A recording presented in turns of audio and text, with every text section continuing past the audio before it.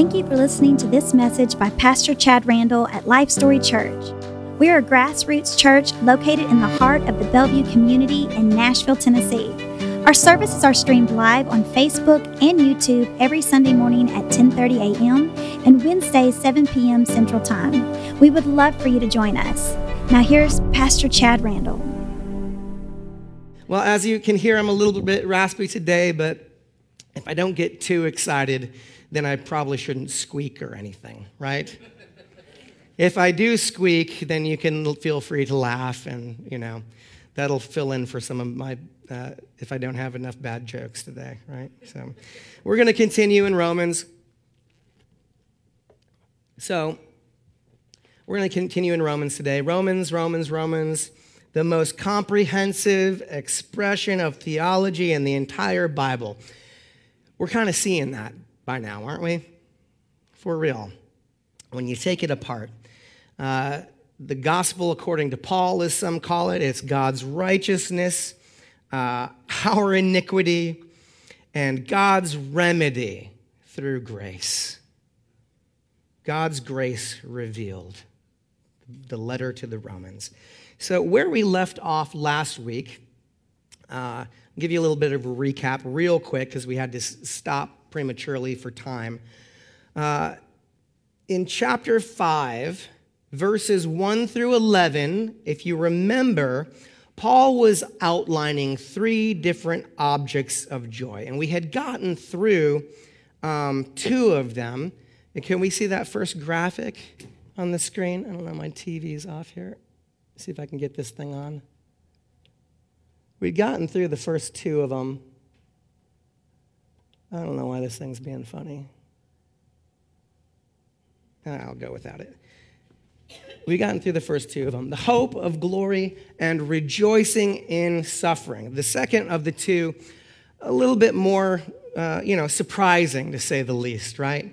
An object of joy, suffering, are you kidding me? But then that Paul further went into his explanation as he talked about the next graphic. Can we see that? He talked about how trouble produces character. And character is ultimately what produces hope. So, in other words, without trouble, we don't have the character that we need to spur ourselves on into hope, right?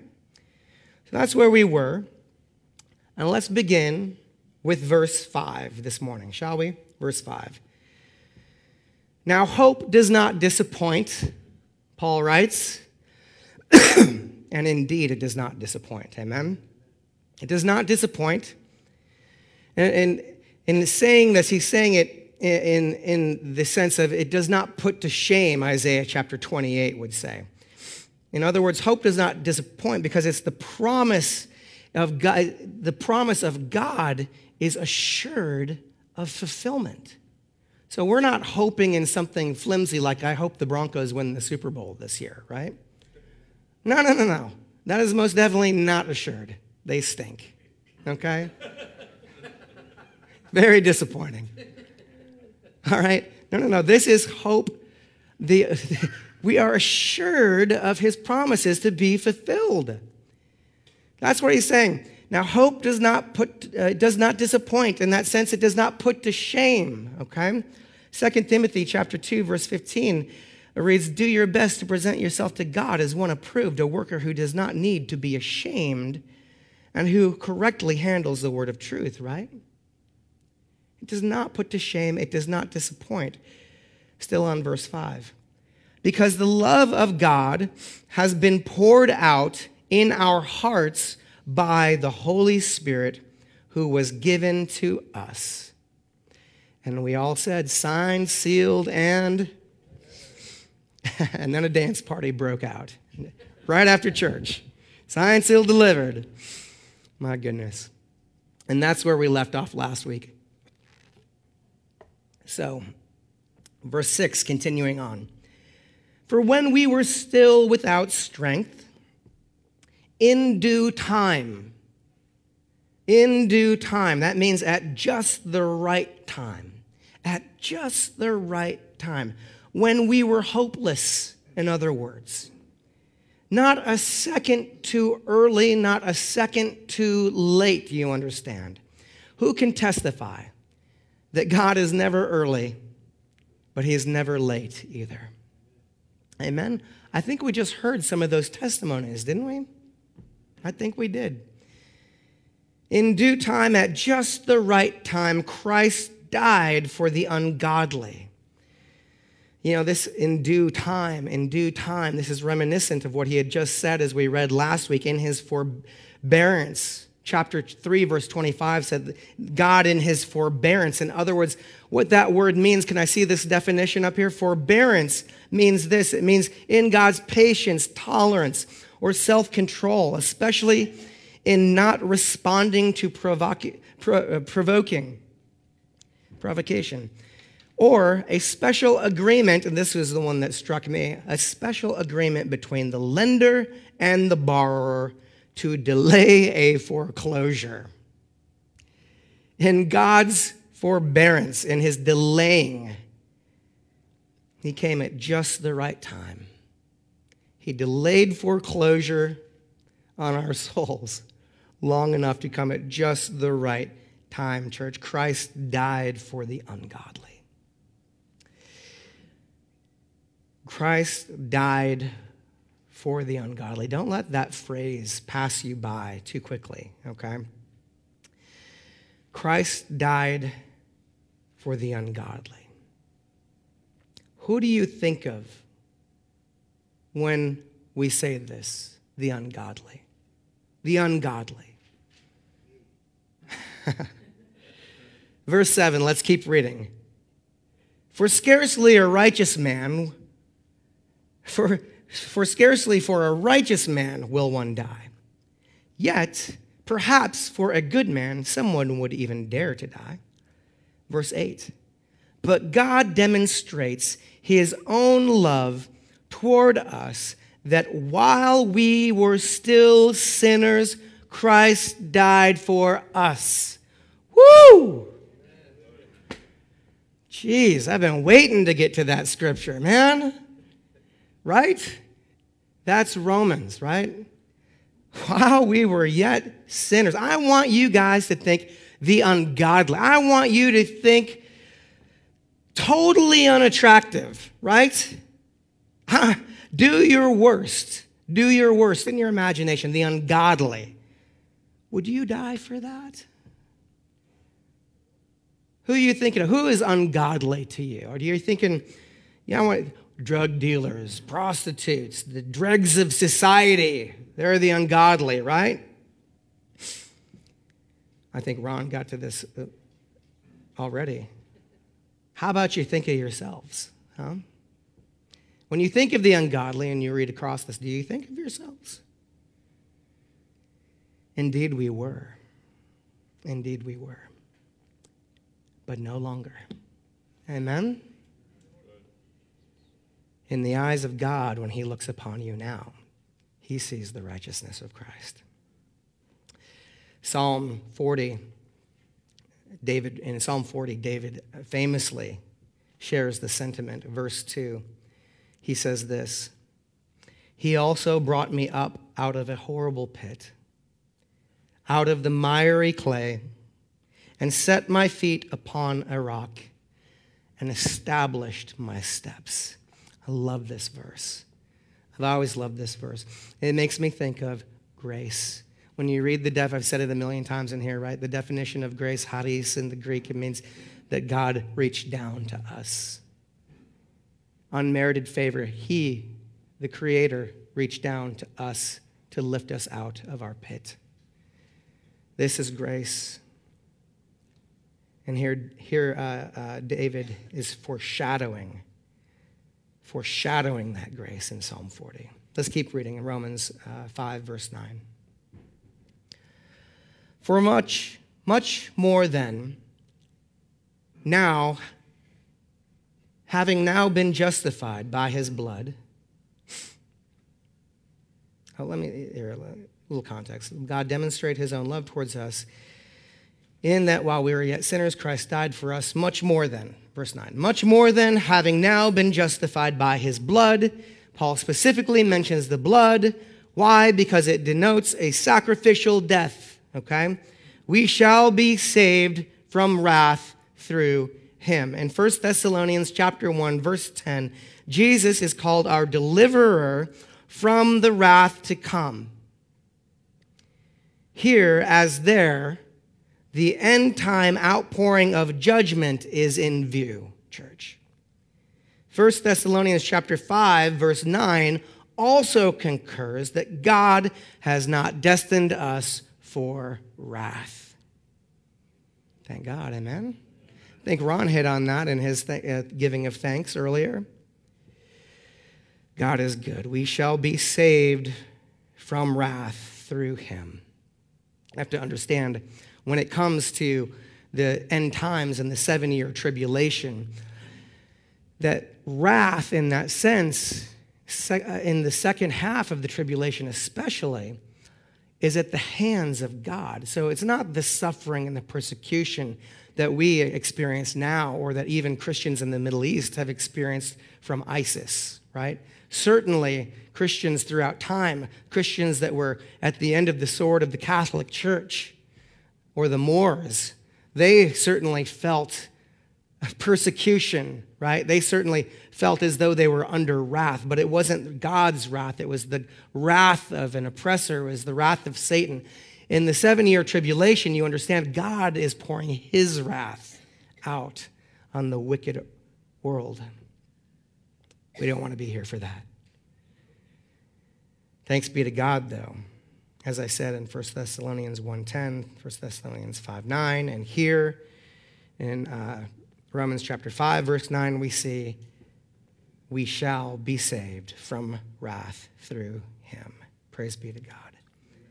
Verse 10 continues, for if when we were enemies being estranged and hostile to God, keep that in mind, the context that we've been in earlier chapters, estranged and hostile in mind to God, enemies, when we were enemies, we were thusly reconciled, enemies of God, hostile to God.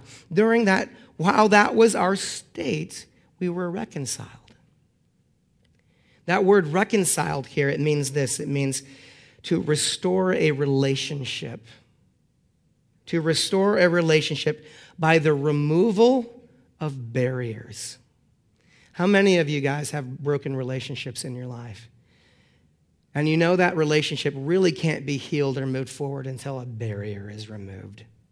Something has to give. Something has to happen. You've drawn lines to protect yourself, right? Many of us know how that feels. While we were still the enemies of God, he removed the barrier. Think about that. Enemies at the gate, enemies behind the wall. While we were enemies, he removed the wall. That's pretty powerful. We were reconciled to God through the death of his Son. Much more, having been reconciled, we shall be saved. And in the manner in which this is written in the Greek text, it means daily delivered, a continual salvation. We shall be saved, daily delivered. Daily we are delivered by him, church. By his life. And by saying by his life, Paul is saying, not by his death, no, by his life. His present resurrection life that he has. By that resurrected life, we are continually, daily saved. Amen? As he is continually acting on our behalf as our high priest now. That atonement being made. It's beautiful. You know, I tell you what, the more you dig into this verse by verse stuff, the more it just reads like poetry in a sense as well. It's so beautiful. Verse 11. And not only that, but we also rejoice in God through our Lord Jesus Christ, through whom we have now received. In other words, Paul is saying it's a done deal.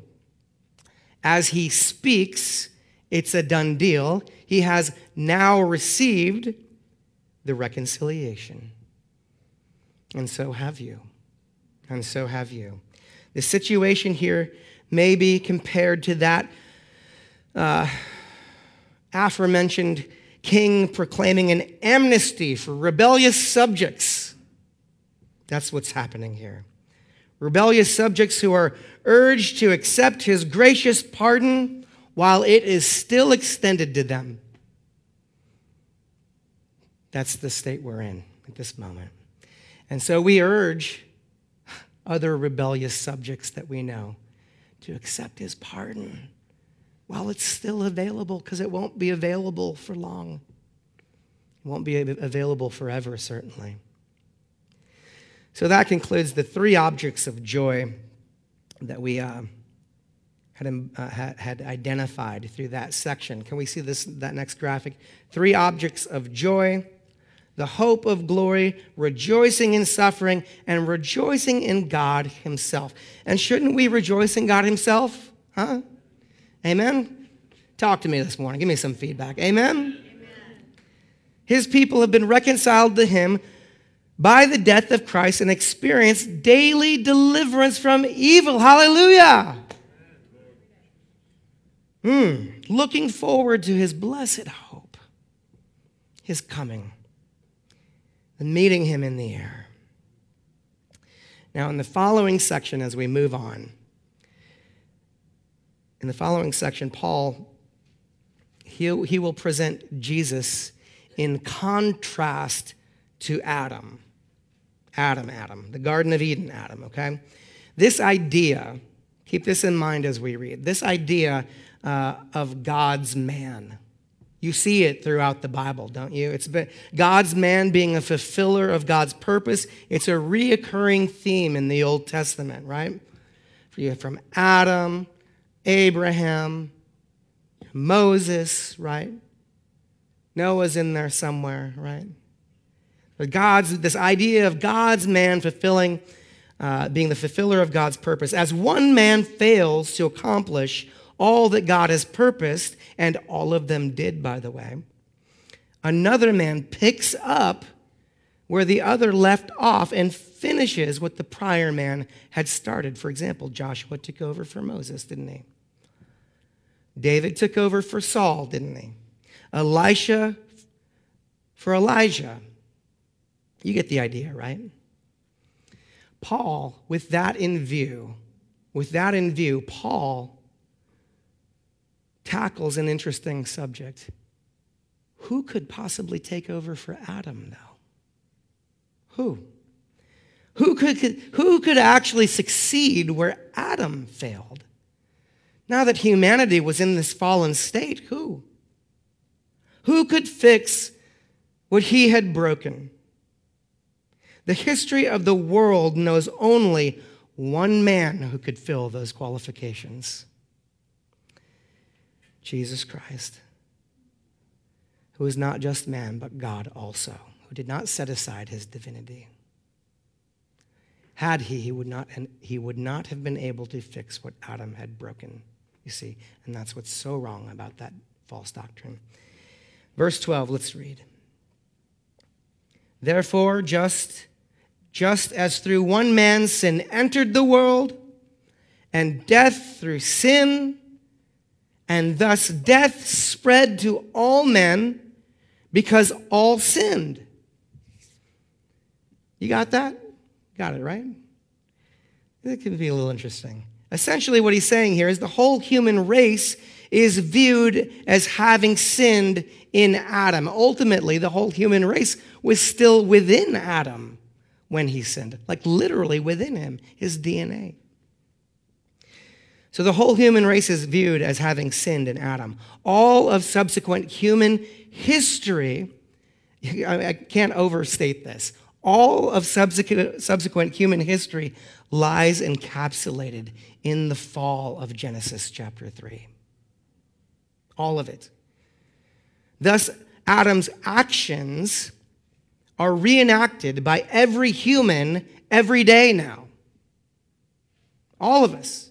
even to the end now that mankind suffers sickness and death. Not because they sinned, but because Adam's sin is being imputed upon us. So you get sick, it's not because you sinned, understand? Although, obviously, some behaviors have some consequences, right? But in general, you could live as decent a life as anybody has ever lived outside of Christ, and you'd still die a mortal death and still get sick in your body from time to time. Why? Adam's sin. Because of Adam's sin. We are sinners in 4 different ways. Can I see this graphic? This is important for us to understand. Very important for us to understand. We're sinners in 4 ways. And to sin, truly in the Greek, it just means to miss the mark. There's a standard you don't live up to. We are sinners because we commit acts of sin, obviously, right? Don't we? As we mature, hopefully we do it a little bit less, but we still are sinners. We still do. We sin because we're sinners because we commit acts of sin, number 1. Number 2, we are sinners by nature. Sin doesn't make us sinners, but we sin because we have that nature. Does that make sense? We have that nature. It's our state now, in this state from the garden. We are in this state of sin. God has declared the entire human family under sin since the garden. You and I, number 4, are also sinners by imputation. That is, Adam acted for the human race because he was the head of it. Understand? It's important for us to understand this so we can fully understand salvation and new covenant. Okay? Verse 13 continues, "For until the law, sin was in the world, but sin is not imputed when there is no law." In other words, so sin was in the world even if there wasn't a specific punishment for it. The law tells you, here is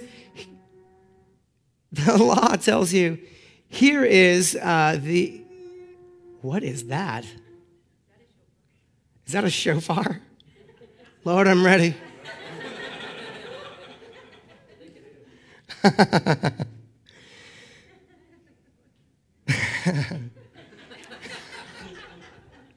gotta get it back. So Paul's saying here, essentially, sin was in the world, even if there wasn't a specific punishment. So before the law was given, before Moses gave the law, okay, after Adam, sin entered the world, okay, the earth itself fell, all right? Our bodies fell. We changed. Think about it this way. When Jesus comes and we meet him in the air, we're going to be changed, Paul says, in the twinkling of an eye. Essentially, we're going to be changed back to what we were before the fall. You understand? We'll have bodies that don't get sick, bodies that don't die. Amen? It's going to be awesome. So that's what we're looking at here. So when the fall happened, sin entered the flesh and entered the earth. Okay, so sin was in the world even before the law came. However, later Jewish tradition regarding the 7 commandments to Noah in Genesis chapter 9, verse 1 through 7, the Jewish tradition taught that the 7 commandments of Noah were binding on all Gentiles. You heard about the 10 commandments. You don't hear much about the 7 commandments, do you? Did you know there were 7 commandments? The 7 commandments of Noah? There are, indeed. And Jewish tradition teaches that before the law of Moses came, that those 7 were binding on Gentiles as well. Paul doesn't mention them here, but the oldest form of tradition recognized that 6 of those 7 laws were already creation ordinances. So Paul surely, which means they were already around before Noah even wrote them down. Okay? So Paul surely would have had these in mind as he presented his case that all men are found guilty in chapters 1 through 3 when he was condemning all of the Gentiles and pagans as well. The only new one being the ban on eating flesh with blood in it. I actually have the list of them here. Can I see that graphic of the 7? Is it up there? Do not worship idols. God hates idolatry. Do not commit blasphemy. Do not murder. Do not commit sexual sin. Do not steal. That number 6 was the new one. Don't eat blood. What? Where did I go? Did I skip one? What? Do. Oh, I was wrong. A typo. Oops. Do not eat blood or flesh cut from a living animal. And this also includes the ethical treatment of animals as well, by the way. Establish courts of justice. Okay? The rule was that you could add more if you wanted to, but you had to at least establish those 7. But 6 of those were around since the garden, essentially, according to Jewish tradition. You know, I don't know who needs to hear this today, but you sin, essentially, you sin because you're a sinner. You understand? That's the state of things in this flesh now, okay? Even Paul said, famously, right? What I want to do, I don't do, and what I don't want to do, I do. Who will save me from this body of death? Thanks be to Christ Jesus. Amen? But Adam was a type of him who was to come. And come he did. Come Jesus did, church. And as Adam's sin has been placed onto you, and we experience it, I'm experiencing it now, with some sinus congestion and a cough, right?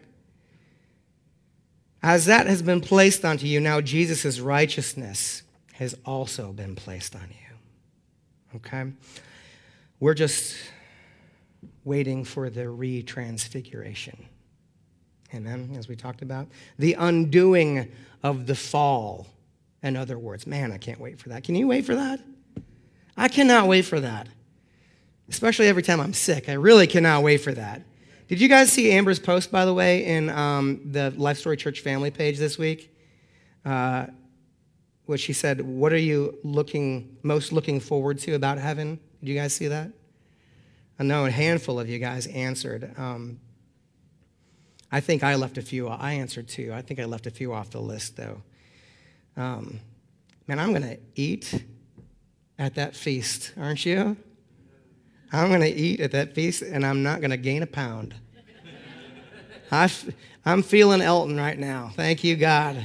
I'm feeling Elton right now. I'm going to be back up to that pizza buffet like 4 or 5 times. I want to try some manna, too, by the way. I bet it tastes like tres leches. You know? The angel that's restocking the buffet, he's going to be like, you go now. You'll be here for an hour.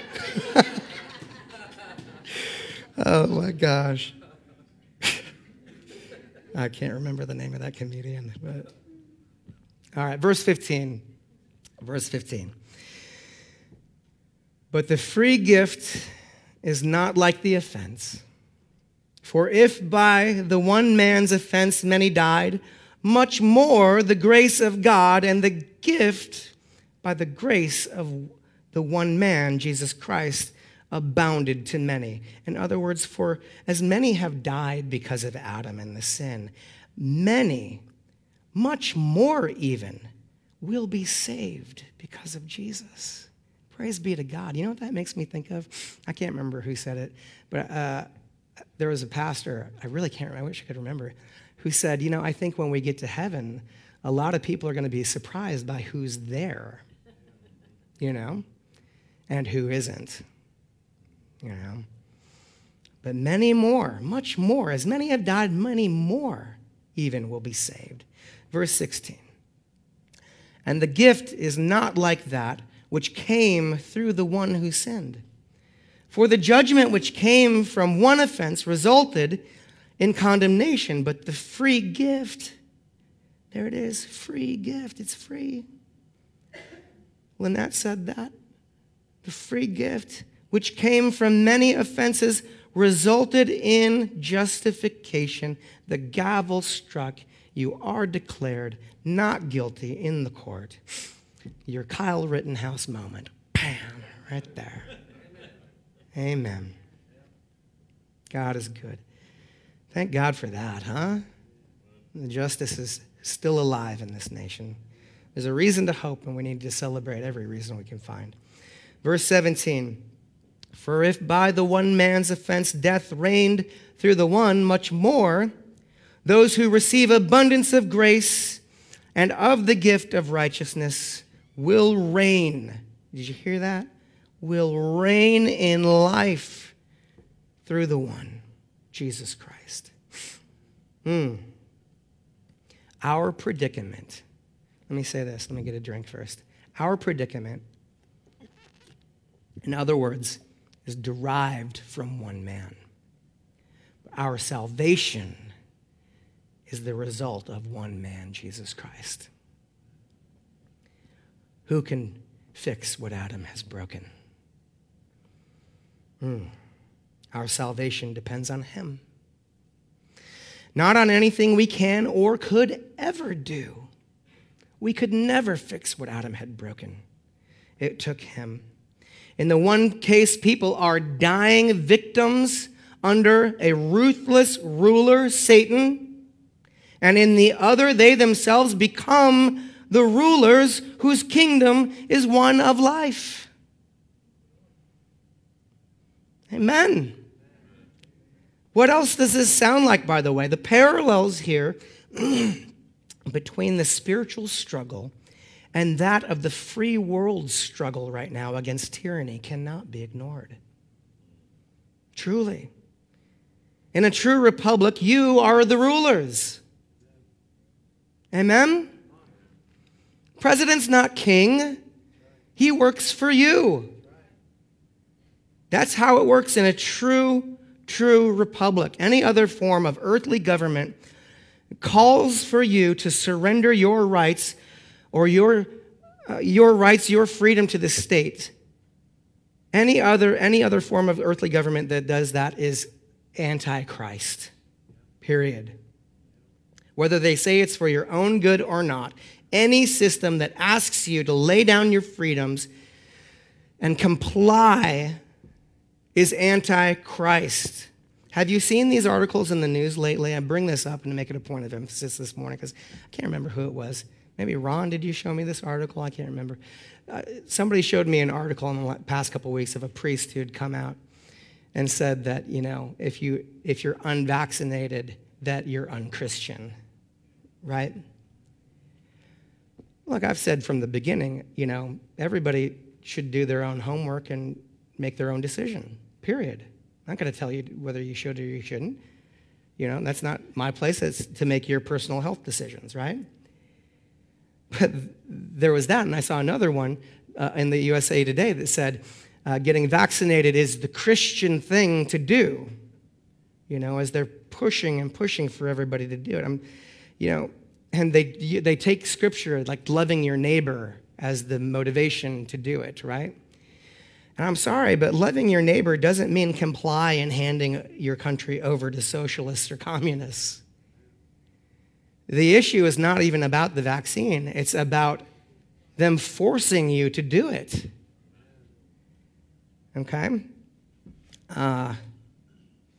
So if you hear that jargon and you're being pressured to do it, it is the Christian thing to do. Don't listen to it, okay? Freedom and individual liberty to choose is a Christian virtue. Don't forget that.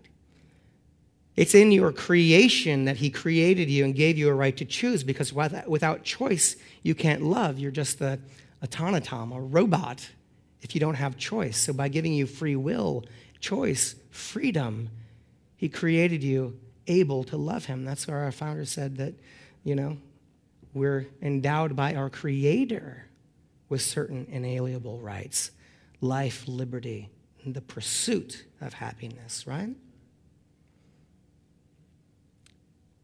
So verse 18, therefore, As through one man's offense, judgment came to all men, resulting in condemnation. Even so, through one man's righteous act, the free gift, there it is again, came to all men, resulting in justification of life. So powerful. Free, free, free.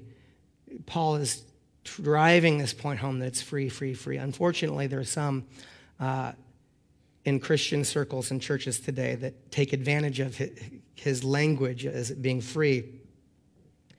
We need to keep in mind that just because it's free does not mean that it's cheap. Okay? It wasn't cheap. No, it cost God greatly. It cost him greatly to make it free to us, much like it cost our founding fathers greatly to give us freedom. The bloodless cross, though, is being taught across this country. The focus, the draw, the appeal of it is, what Jesus can do for you, right? Oh my gosh, I saw one of those Babylon Bee jokes put up about a preacher of that kind of stuff, and they said, it was a fake book cover, and it said, "Put Jesus to work for you," like self-help book. It's hilarious and not funny at all at the same time, isn't it? No, church, it is all about what he has already done. What he suffered, what he accomplished. Praise be to God, my goodness. Verse 19, for as by one man's disobedience many were made sinners. Again, we see sin, we sin because we're sinners, okay? Has a child ever had to be taught to be naughty? Cyrus has even started doing little things like, he grabs something that he's not supposed to, or grabs something out of the cabinet he's not supposed to. And as soon as you spot him, he walks over and says, "I got this for you." Amber and I look at each other, we're like, "Did you see that?" No. It's in us, guys. It's in us. It's in the fallen DNA.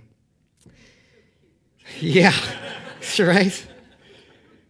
Oh, Paul says, let's continue. For many were made sinners, so also by one man's obedience many will be made righteous.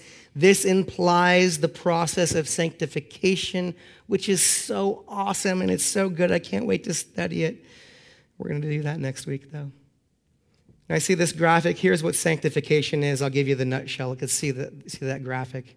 What is sanctification? The process of becoming who you will be forever. That's all it is. It can be hard to judge where somebody is at in that process, can it? It can be hard to judge where somebody's at. It's not always tough. Sometimes you can see, but, I always like to share the story of the drug addict, the crack addict, who came to church, came up to the altar on Sunday morning, gave their heart to Jesus, truly put their faith in him, truly were signed, sealed, and delivered that day, but went home, and guess what? They still lived in the crack house. They went all day without lighting up again, but at the end of the evening, as their friends came in, they fell weak and smoked crack. Are they not saved now? No, they've not lost their salvation. But from the outside looking in, somebody might look at that scenario and say, how could that person be saved? We have to be careful in making our judgments. But for that person, they made great progress that day. And now they'll have guilt, and they'll reset their mind the next day and try to do better and try to do better. And that's sanctification. That's the process. That's why we don't judge somebody else's salvation. Now we can judge their fruit on whether or not they're a good bet to partner with in business or something, or marriage. But we have to be careful. Sanctification is the setting apart for a higher or uncommon use, is what it means. But that's next week in chapter 6. Let's finish this out now, verse 20 and 21. Moreover, the law entered that the offense might abound. But where sin abounded, grace abounded much more. Thank God. Verse 21, so that as sin reigned in death, even so grace might reign through righteousness to eternal life through Jesus Christ our Lord. Why did God introduce the law? For sin to abound? This is the opposite of man's thinking, right? For sin to abound? This is to eliminate any ability, hear me now on this. This is to eliminate any ability of man to rationalize away his sin nature. That's why. And Paul will expound on this further in Romans chapter 7. You have to understand that it isn't until man despairs of his self-effort,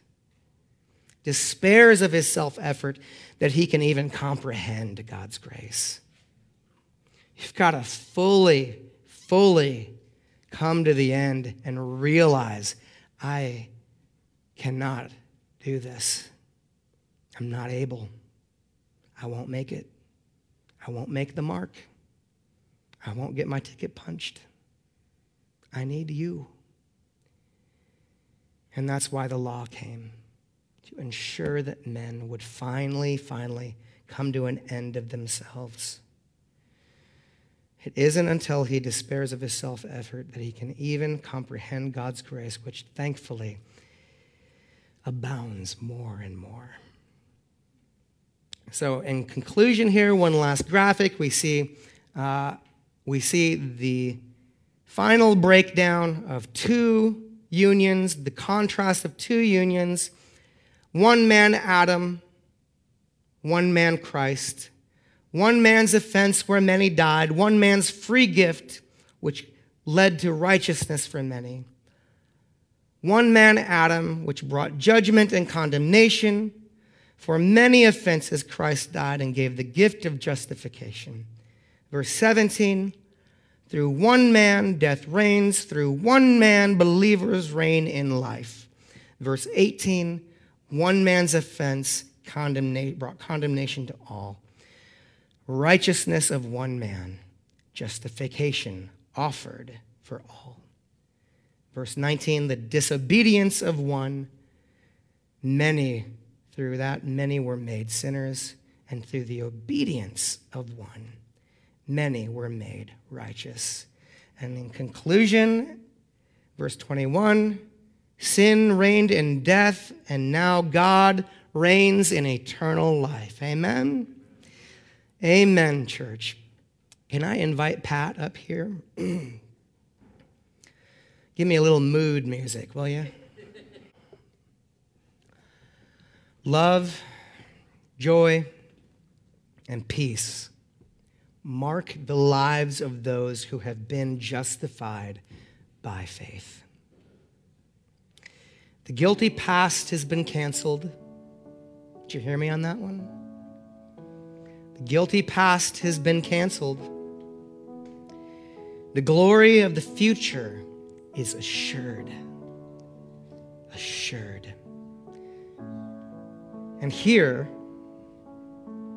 the present power of the Spirit to secure the believer and the grace that we need to endure trials, to resist evil, and to live as benefactors of those whom God has made righteous. It's upon us now. God is good, amen? For God declares men righteous. Not by faith as the procuring cause, for the blood of Christ was that. Not by faith as the putting forth of a work, much less by the keeping of divine commandments, however holy and just, but out of reliance upon his own word as true. And that alone, church. Oh, we give thanks today, Lord, with every eye closed and every head bowed.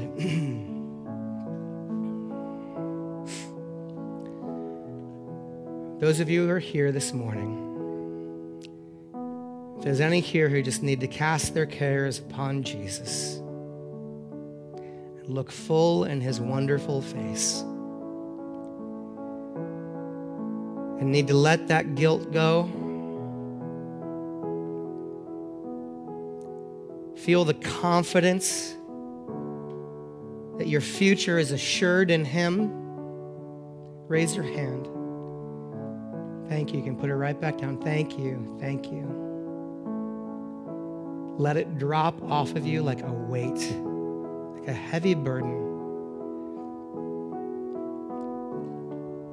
Jesus said, my yoke is easy, my burden is light. Sit at his feet this morning and rest. Rest in that blessed assurance, that blessed hope that we have to look forward to. If there are any here who want to recommit their heart to Jesus this morning, wonderful, wonderful. You know, we sin because we're sinners, and this flesh is fallen and broken. But he's making us like him day by day. We pick ourselves back up and we try again. And in 5 years, we won't struggle with what we struggle with today. And one day he'll perfect us when he comes for us. In the twinkling of an eye, we will be changed. We're no longer slaves to sin. We no longer suffer the imputation of it, though we have to deal with it. But he'll help you deal with it, and he'll help you overcome. Let's pray, church. Heavenly Father, we thank you for your goodness. We thank you for your grace.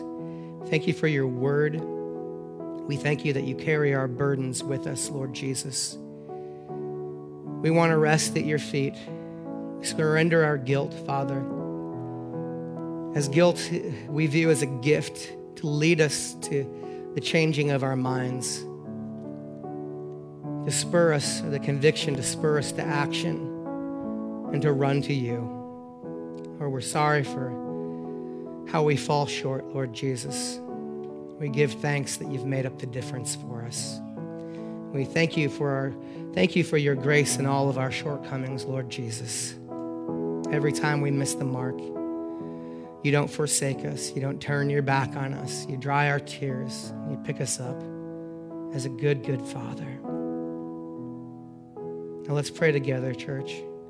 For those recommitting their hearts, let's pray together with them. Say this. Say, Jesus, I believe you're God. I believe you love me. I believe you died on the cross for my sin. That you paid my debt. Paid in full. That you rose from the grave on the third day. And because you live, I live with you. And I will live with you for eternity. I trust you, Jesus. Holy Spirit, seal my heart. Walk with me all the days of my life. Grow me closer to you. In Jesus' name. All God's people said, amen. May he bless you. May he keep you. May he make his face to shine upon you. May you go in grace. May he walk before you, follow after you, walk beside you. May you prosper in all you do, saints of the Lord. In Jesus' name, amen. We love you guys. Thank you.